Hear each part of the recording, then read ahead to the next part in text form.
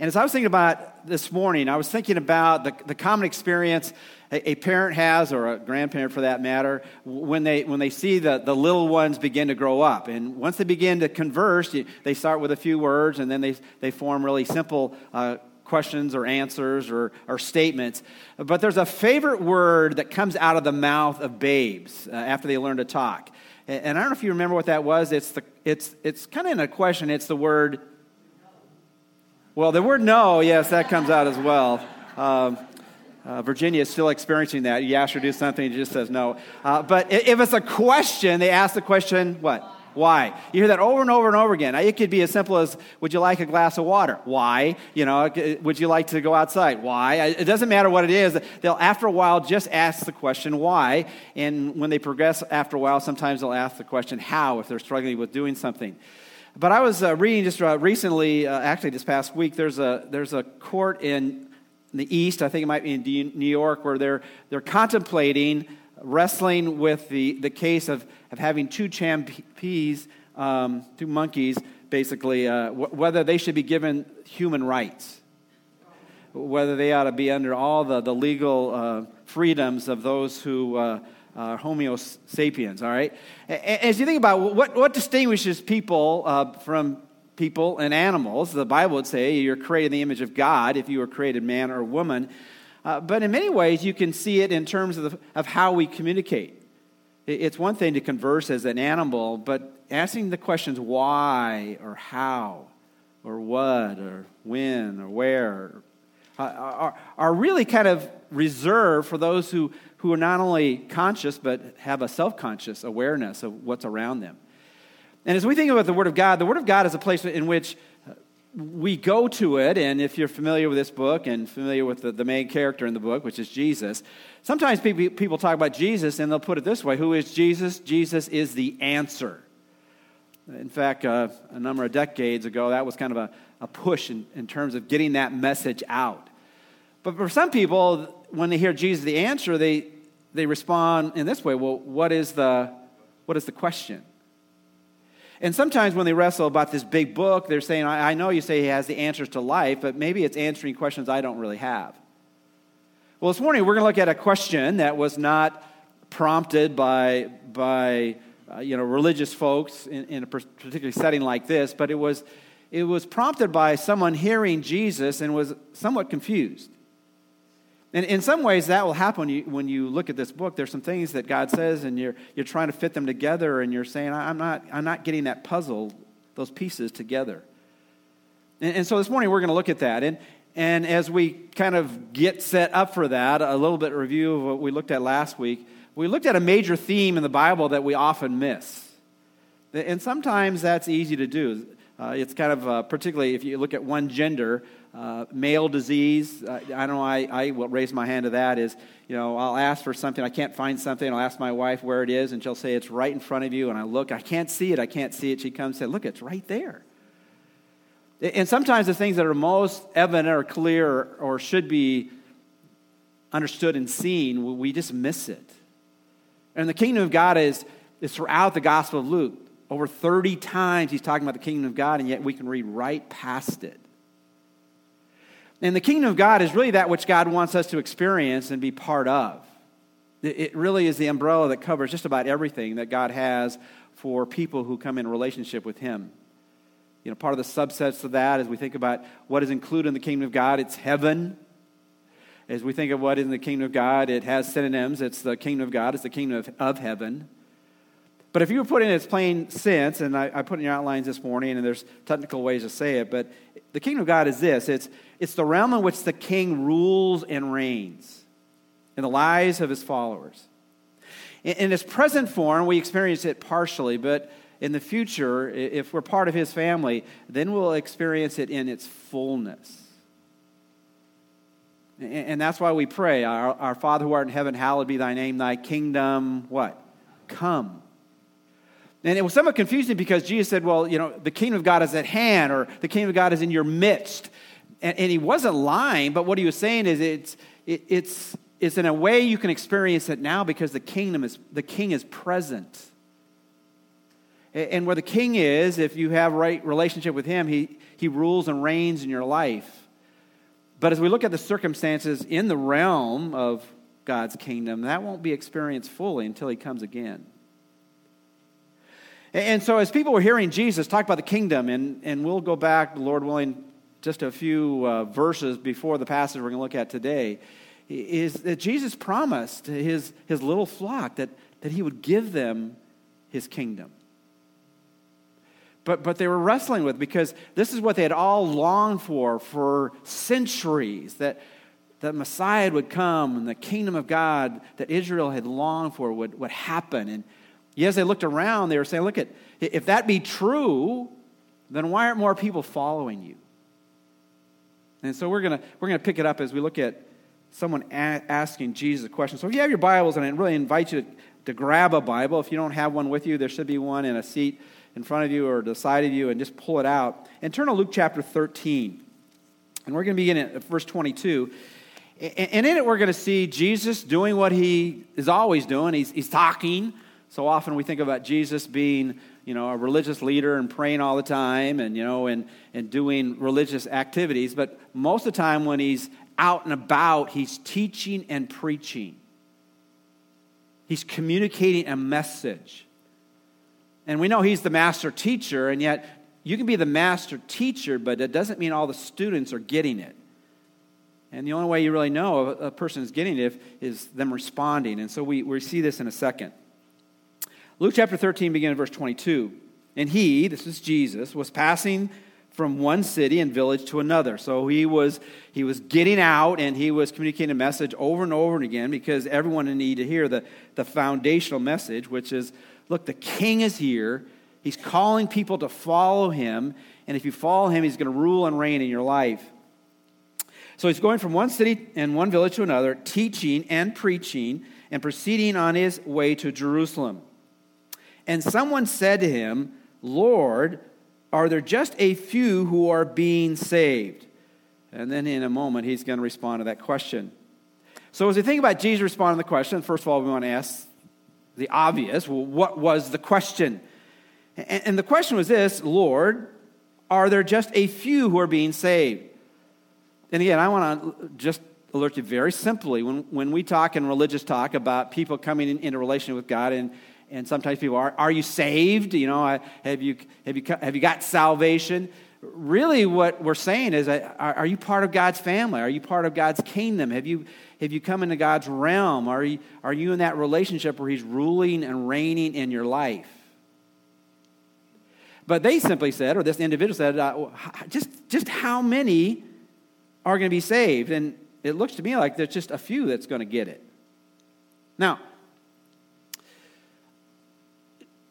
when people ask you questions, it's always nice if you answer the what? The question. One person is still with me, all right? If someone asks you a question, it's always nice if someone answers the question. But let's be honest, often when Jesus got a question, he didn't exactly answer it in the way they thought he was going to answer it.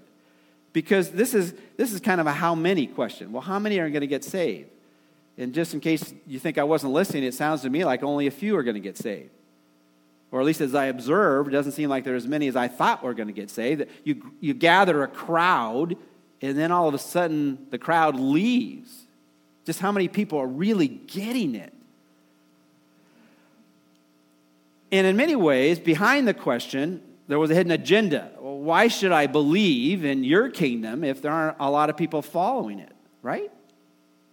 That's really what he was saying here. And so Jesus, in a few moments, we're going to see, really attacks this question.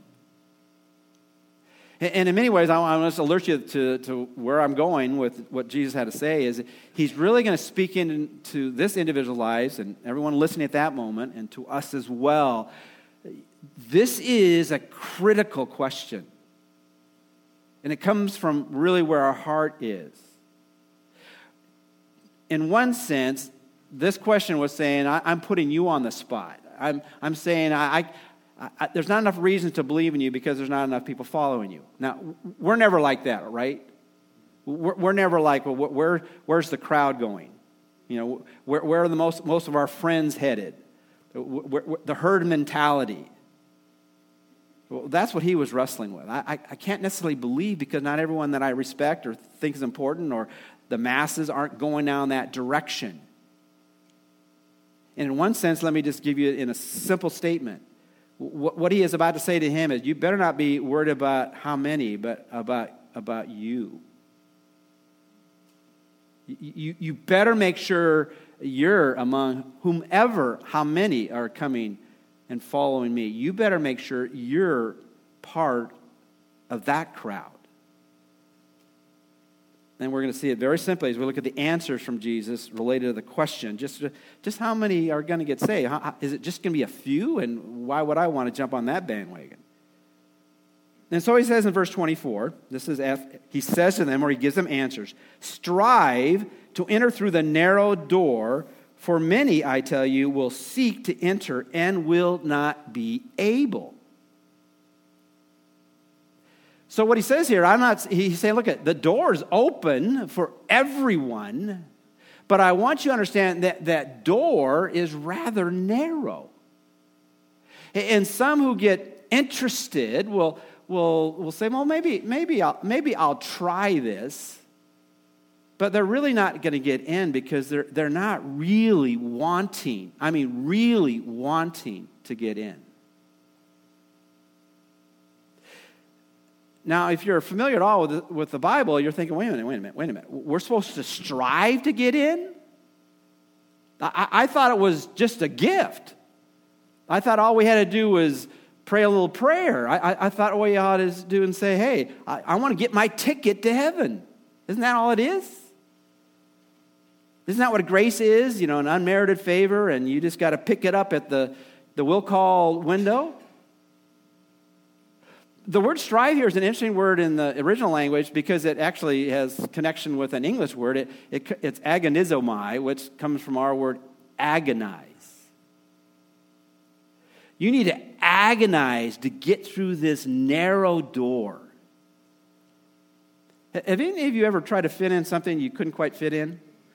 I'm not talking about clothes, we all have that in our closet. But maybe, I remember I was just recently in a gym, and I don't normally go to a gym, but I thought, if you go to a gym, you can at least say you tried to work out.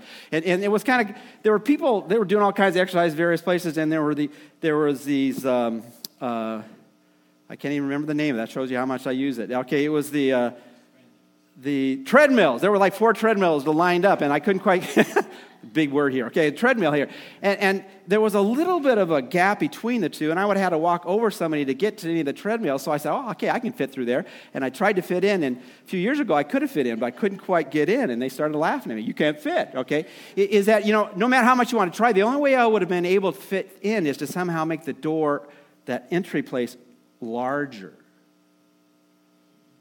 But those treadmills were a little heavier than I wanted to push, and there was no way to get in.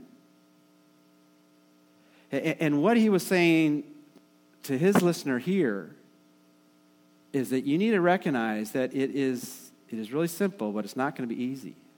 I put it this way in your outline. What are the answers from Jesus? You cannot earn your way to heaven, but it's going to take agonizing effort. It is simple, but it's not easy.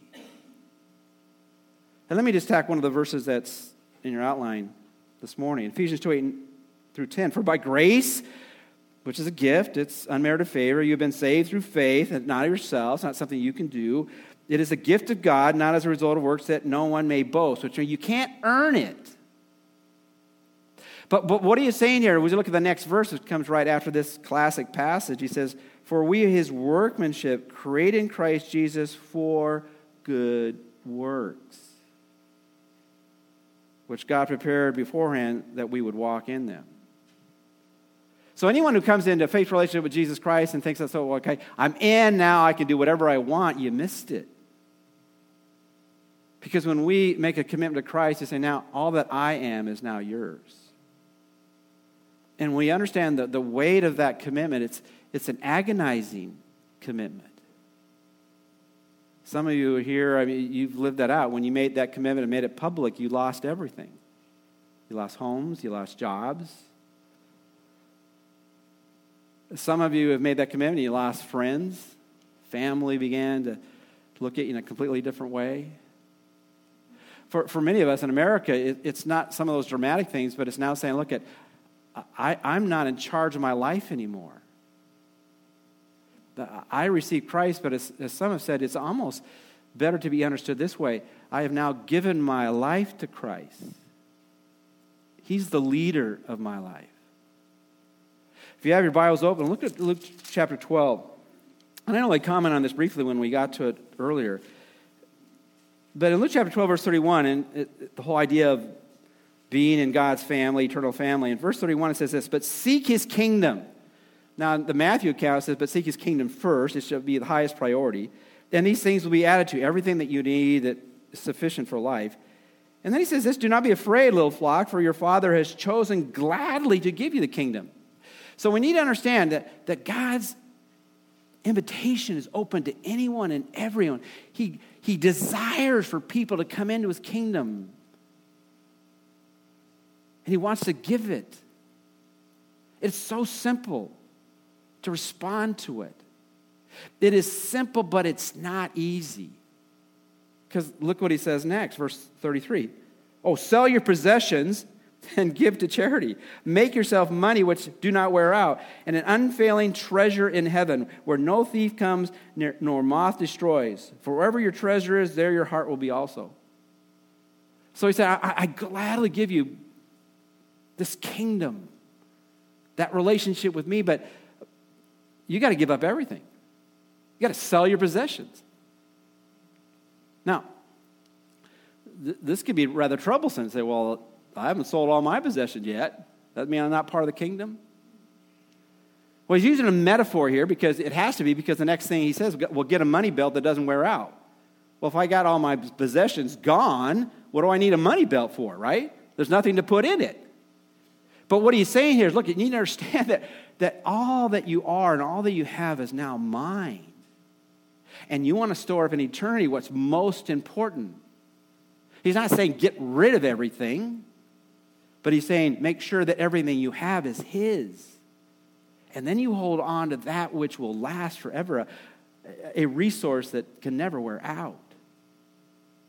And so the call to know Jesus is so simple. It's receiving his gift, but it's not going to be easy. It's going to be an agonizing commitment. Strive. Going back to Luke 13. Strive to enter through the narrow gate, for many, I tell you, will seek to enter and will not be able, because when they count the cost, not willing to give up. You know, in Luke, we memorize this. If anyone comes after me, let him deny himself, take up his cross daily, and follow me. What is the simplicity of the gospel? The simplicity of the gospel is as simple as the ABCs. It's admit your desperate need and turn or repent from your sin. Which says, I don't want to do this anymore. I don't want to live my life on my own way. I don't want to do the things that dishonor me and hurt others. I want to give all that up. Admit your need and turn from anything that dishonors God. Believe that Jesus is God, and He's the one who died on the cross and rose from the dead. And He paid the penalty for your sin. You got to come to that point where you believe it and trust in it and rely on it. And then C, you need to commit. Commit to follow Jesus as your Lord and God and Savior, the leader and forgiver of your life. And you begin to realize this is an all-encompassing commitment. We often talk about believing, trusting and relying on. But what is repentance? And you can define it as simply as it's turning from something and turning to something. It's turning from your sin and then turning to your Savior. But let me read to you from a classic definition of repentance from the Westminster Confession of Faith.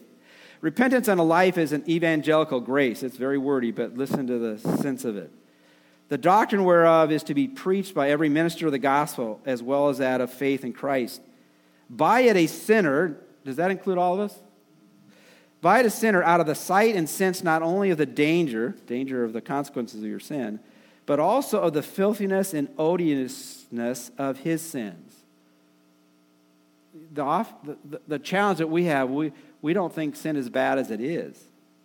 As contrary to the holy nature and righteous law of God, and upon the apprehension of his mercy in Christ to such as are penitent, so grieves for and hates his own sins, as to turn from them all unto God, purposing and endeavoring to walk with him in all the ways of his commandments. Although repentance is not to be rested in as any satisfaction for sin, in other words, repentance does not save you, or any cause of the pardon thereof, which is the act of God's free grace in Christ, yet it is of such necessity to all sinners that none may expect pardon without it. And we are saved by God's grace based on nothing that we do. We cannot earn it. But it will demand every effort of us to pursue it.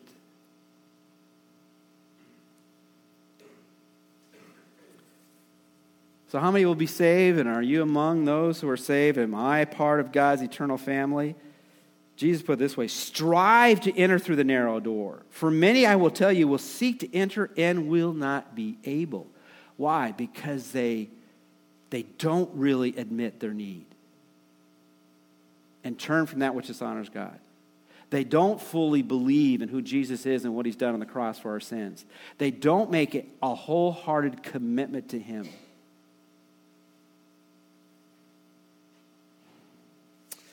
But Jesus moves on, just like most of you did in the outline already. All right.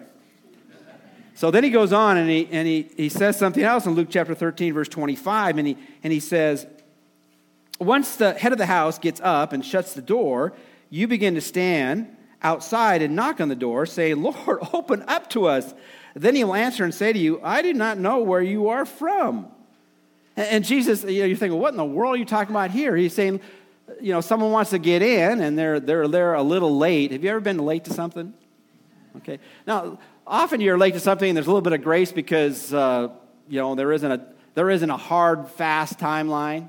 In other words, if you're coming to my house today and you get there at 4:01, we'll let you in, all right? By the way, all the trees, some of you have heard about the trees. All my trees now, if they fall, they'll fall on somebody else's house. So you're safe if you want to come today. All right. So, there's some things like that. But have you ever been late to a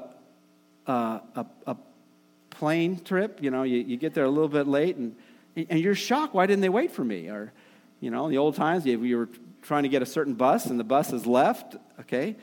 Whatever might be, there's certain things, you're just, what happened? The plane is gone. The bus is left. And sometimes you knock on the door, the person's going to say, look, I'm not open. It's over. The game is over, the meal's over, the party's over, and you're here too late. And again, this is just Jesus' response to a question. Well, just how many are going to get saved? Or only a few going to get saved? He said, look, you better make sure you're going to be saved. That you're in the kingdom of God. That you're in that realm in which God rules and reigns in your life. And let me just tell you that this is not a decision to put off. First of all, realize this should be an agonizing decision because it's more important than any other decision you've ever made. Have you ever had somebody ask you, what's the most important decision you ever made? And when you're next to your wife, your husband, say, it's when I got married to Alice, But we're not talking about, human relationship. But what's the most important? It's when you made connection with Jesus. That's the most important decision. And if you haven't made it, you better agonize it because the Bible says this is what's most important. And then secondly, you realize you better not put it off because none of us know how long we're going to live. And I put it this way, you must not delay. You do not know how much time that you have. In Hebrews chapter 9, verse 27, and inasmuch as it is appointed for men to die once, and after this comes judgment. Now, if you're familiar with religious talk, some of you might be aware of a concept of purgatory. Okay, well, number one, if you want to look at a source material that says, okay, you can look up any word that's in the Bible, look up the word purgatory, and let me tell you, when you look it up, you're going to find that it's not in here. There isn't going to be a second chance after this life is over. You are settling your destination now. You're not just going on a trip, and I've done that, where you just go in and say, well, I hope there's something open when I get there. And all you see is no vacancy signs. This is settling your reservation now, and you better do it now because you don't know how much time you have. If you have your Bible, let's turn to 2 Corinthians chapter 6.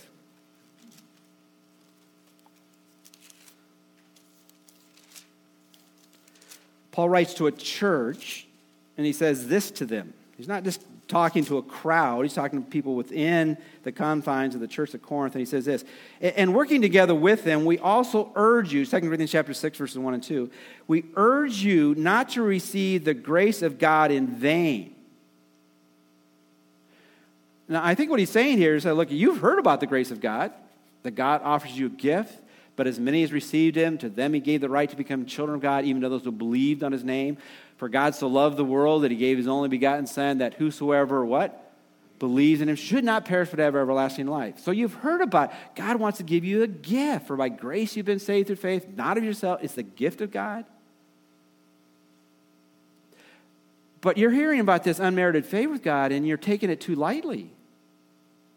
You're thinking this, a nod to God is enough. He said, no, it's a wholehearted commitment.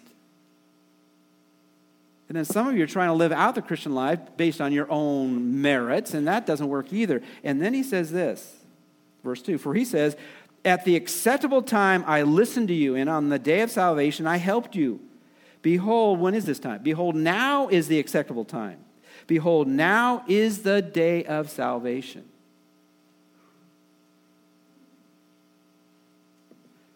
You ever put something off and then you were too late? I mean, I religiously, which means regularly, consistently, pay my credit card on time. But I usually like to keep my money as long as possible so I don't write that check to the very end. And sometimes I've been a little late. And whenever I'm late, I plead to see if they'll give me grace and mercy. Sometimes they do. But anyway, is that they always assign a what? A penalty, don't they? And what are you saying here? This is an eternal penalty if you wait too long. Because if you wait too long, you might not get in. And that's what he's saying. This person who knew of him was knocking on the door. He said, I'm not opening it. And we all can get calloused to the truth, right? And we think, I've got more time. I got more time. I was listening to a story that C.S. Lewis tells in Screwtape Letters. And if you're not familiar with that, it's basically a creative look at the demonic world and how they try to deceive us. And so they have these two demons talking to Satan, and they're devising their plan. And one person's plan is, well, I'll just try to convince people there is no heaven. And Satan says to this demon, no, that's not going to work because everyone believes in heaven. They don't know a whole lot about it, but they're hoping that something is going to happen after this life because they know everybody dies, and they don't want to think that after they die there's nothing to look forward to. So they have a concept of heaven. You're not going to get that out of them. And so the other said, well, I know what I'll do. I will convince them there is no hell. He said, you might be able to convince a few people of that, but the reality is people know that we do good things and bad things, and when you do bad things, there ought to be a penalty for that, and so there is a sense of dread that maybe they might go to the wrong place when they die. So you won't be able to convince everybody there is no hell or heaven. And so there was a third demon that came by and was talking to say, well, I know what I will do. I'll just tell them they all have as much time as they want, and they can keep delaying the decision. He said, that will work. Just help people procrastinate and not make the decisions now. And see, that is true for us as we enter into the relationship with God, but it's also true as we continue to live for God. Whether you're still in school, in elementary school, or high school, or middle school, or college, or young adults, or married, or middle age, or you're old like me, it doesn't matter. every day counts. And so today is the day God wants you to live for him. You must not delay. You do not know how much time you have. Thirdly, he goes on and says this now in verse 26. Then you will begin to say, we ate and drank in your presence, and you taught in our streets. In other words, we knew quite a bit about you. We listened to you. And he will say, I tell you, I do not know where you are from. Depart from me, and all you evildoers. And you're thinking, that's kind of harsh. They had some kind of connection with Jesus. And I would put it this way, you must not just know about Jesus. You must really know him, and it must show. To me, probably the most sobering passage in all of Scripture is found in Matthew chapter 7. It's kind of stated in the same way here, but more graphically in Matthew 7. Jesus says this to some people who come up to Jesus as they anticipate what will happen in the end. Not everyone who says to me, Lord, Lord, will enter the kingdom of heaven. And the kingdom of heaven is the same as the kingdom of God. It's a place where God, Jesus, rules and reigns in people's lives. And as we think about its ultimate expression, it's that which will be in the future. But not everyone who says to me, Lord, Lord, will enter the kingdom of heaven. And you can't have a better expression of who Jesus is. He's Lord. He's the leader. He's the one in charge. So it sounds to me they're getting the right answer to the question on the test. They know who Jesus is. He's Lord, Lord. But then he says, but he who does the will of my Father who is in heaven will enter. Now, none of us do the will of God perfectly, but the direction of our life is, I want to do what God wants me to do. And whenever you're not in that mindset, that's danger territory. Not that you've lost what you've already had, but the question is, if that's not the direction of your life, you have to wonder, do you really know him? It's the person who does the will of my Father's in heaven. Many will say to me on that day, Lord, Lord, did we not prophesy? Didn't we not speak in your name? And in your name cast out demons? We did a lot of, religious things, and in your name perform many miracles.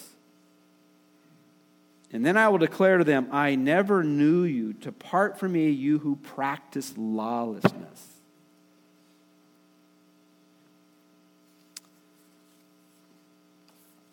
I was at a Simon & Garfunkel imitation concert this week. And I remember when I was in the olden days when I was a youth pastor, and we would talk about kind of music they ought to listen to or not listen to. And every time I talk about that, they said, well, I just listen to the music. I don't ever listen to the words. Now, it was hard for me to get on them because that's really was my experience. I listen to music, but I rarely listen to words, okay? But the people who could actually sing the words, they said they never listened to them. I had a little bit of doubt that they never listened to the words. I could never sing the words that I could hear over and over and over again. But Simon & Garfunkel, which is kind of a folksy acoustic guitar, type of music. They had I'm dating myself to some of you who have no idea what I'm just going to talk to you about. But anyway, they had a lyric. They had a song called Mrs. Robinson, which was promoted pretty graphically in the movie Graduate. I didn't see the movie, but listen to the words of this. And here's to you, Mrs. Robinson. Jesus loves you more than you will know. God bless you, Mrs. Robinson. Heaven holds a place for those who pray. Hey. And then it goes, no, I'm not going to sing it, okay?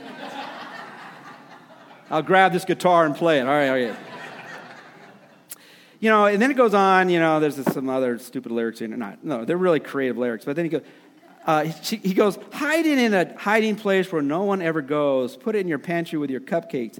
It's a little secret, just the Robinsons' affair. Most of all, you've got to hide it from the kids.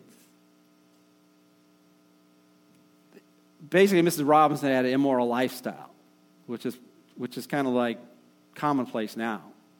Actually, during that film, they were trying to demean the older generation compared to the younger generation and saying how hypocritical they were. Now it's not hypocrisy. Now it's just normal behavior. But what's so heartbreaking is to tie Jesus with that kind of a lifestyle. Now, God is able to forgive and does forgive anyone involved in any kind of sin. The grace and mercy of God is sufficient for all kinds of sin. But only sin that's repented of. See, this is not going to be the reality for a person like Mrs. Robinson. And here's to you, Mrs. Robinson. Jesus loves you more than you will know. Now, that's a true statement. Jesus loves all of us more than we will ever know. God bless you, please, Mrs. Robinson. God wants to bless us. But heaven does not hold a place for those who simply pray, pray, pray. Because we can all mouth words to God. But it's only the expression of what's really in our heart in which Jesus will accept. The Bible says in Psalm 66:18, I think it's in your Bible study this week, if I regard or hold on to iniquity in my heart, the Lord will not hear. We often think, well, God hears every prayer. He does not hear the prayer in which sin separates us from Him. He desires to pull us in, to know Him. But we need to understand there's a cost. We're giving all of ourselves to Him. And we never do it perfectly, but saying, God, I'm signing the deed of my life over to you. And I don't want to fall into the superficial reality that some people are living in, that is not a reality, that I know Jesus just because I can say a few religious words.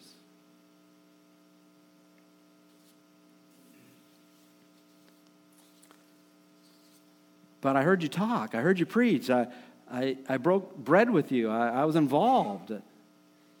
But did you really know me and follow me? And then finally, you'll be surprised by who will be there and who will not. And now I'm going to say what Jesus did. He would put us in this tension. The door is narrower and broader than you think.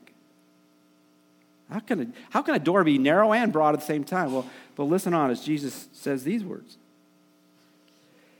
He talks about the consequences in verse 28. In that place there will be weeping and gnashing of teeth when you see Abraham and Isaac and Jacob and all the prophets in the kingdom of God, but you yourself will be thrown out. And then he says this in verse 29. And they will come from the east and the west and from the north and from the south and will recline at the table in the kingdom of God. And behold, some who are last will be first and some who are first will be last. He finally gets around to answering the question, well, just how few will be saved? First of all, he just points his finger at him. Well, you better make sure that you're saved, that you're in the kingdom of God. And it is going to be the decision of your life, the commitment of your life. You're going to have to agonize about this if you realize it's giving God all of who you are. And second, you need to realize you better do it quickly because you don't know how much time you have. Don't delay. Third, you need to realize that some people don't get it because they don't realize it's giving God all that you are. But fourthly, I want you to understand that there are going to be people from the east and the west and the north and the south. It's going to be from everywhere. And those who look like they're in the last in line, they're going to be bumped up in the first in line. Those in the first in line will be bumped to the last of the line. What in the world is he saying here? He's saying some of the people we think are going to get there because they're so religious, they're not going to be there because they don't have relationship. And particularly, he was speaking to the national Israel there. Like you put all your faith and confidence because you are God's chosen people. Well, you have been chosen to be a light into the world, but it only works for you if that light is in your own life. And the people that you think are so far from you, they're going to actually hear the message and they're going to respond to the message. And it's going to come from every corner in the world. And so they who thought only Jewish people were going to be blessed, he said, you're not getting it. It's going to be for everybody. And that's how that door is broader. The invitation is open to anyone who will come. Anyone who will come. Everyone who will come completely and fully. But it's narrower to those who think they can play games with God. Who just somehow think it's a superficial commitment.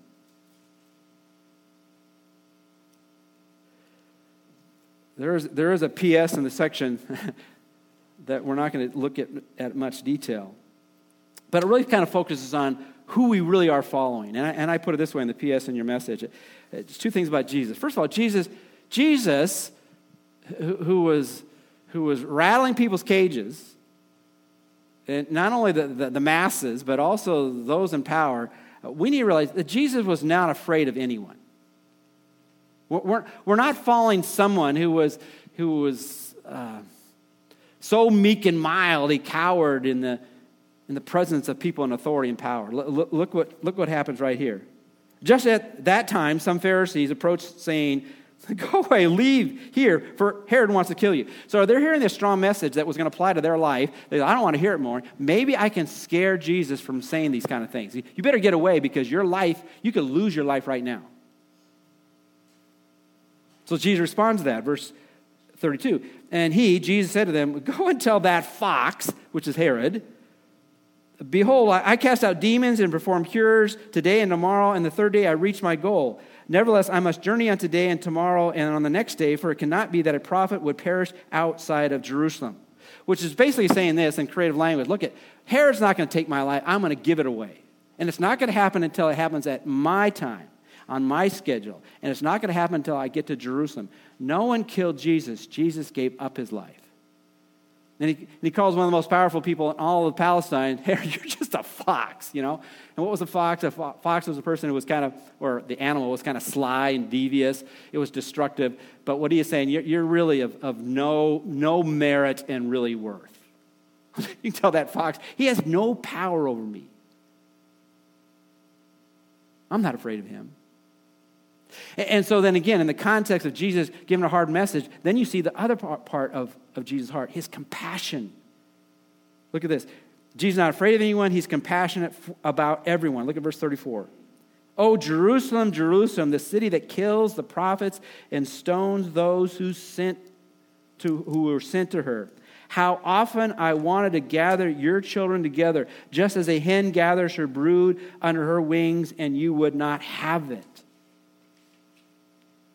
Now, there's a lot of background we could say about this particular part of that passage, but it's really saying to people that you would say on a natural level, Jesus ought to hate because of their past history to what was happening present and even what was going to happen in the future. So look at everything that's been good and godly and holy. The vast majority of you have just destroyed it. And you would think that all you have here is the wrath of God that wants to be poured out on you. And even when you hear the strong message that Jesus said to that very simple question, just, are only a few going to get saved? And he said, that's not the most important question. The question is, are you going to be saved? And you better strive, agonize, because this is the most important decision. You better not delay it, number 2. And 3, you realize it's going to demand all that you are. And some people who think they're in, they're not. And then fourthly, realize, however, this is for everyone. And I want you to know, I say this out of love. Remember when we talked about parents in the beginning, whenever you get a punishment, they say, this is going to hurt me more than it's going to hurt what? How many believe that when your parents said that, right? And when we think about God, sometimes we think, God's up there and he's delighting to punish me. He hates it. It breaks his heart.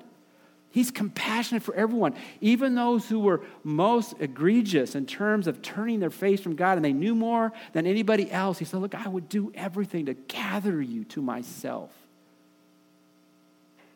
But you're unwilling. Behold, your house has left you desolate, and I say to you, you will not see me until that time comes when you say, blessed is he who comes in the name of the Lord. And in the future, the remnant of Israel will come and they will respond to the message they rejected in the past. But what we have here is Jesus being very plain. And really the so what is, for all this, do we really know Jesus? Now, none of us live up to what we would want God to do in our lives because we pull back, but do we really know him? And if we took an objective look at our life, does it show? Does it show in our life that God has put his mark on our life? Not to impress anybody else, but we can see that God has made changes. If he hasn't made any changes, then do we really know him? Therefore, if any is in Christ, he's a new creation, new creature. The old things passed, new things have come. So as we leave, we really want to wrestle. Do we really know him? then how's it showing? And do we want it to show even more? Let's pray together.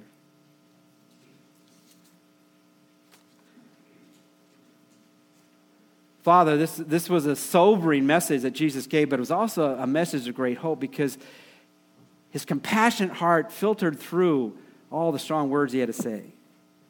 Father, we want to be a people that really know you and really show it. If there's anyone here that doesn't know you in a personal way, we invite them to admit their need, turn, repent from their sins, believe that Jesus truly is God and he died on the cross for their sins and rose again, and then commit fully and completely to Jesus being the leader and forgiver of their life. And we praise in Jesus' name. Amen.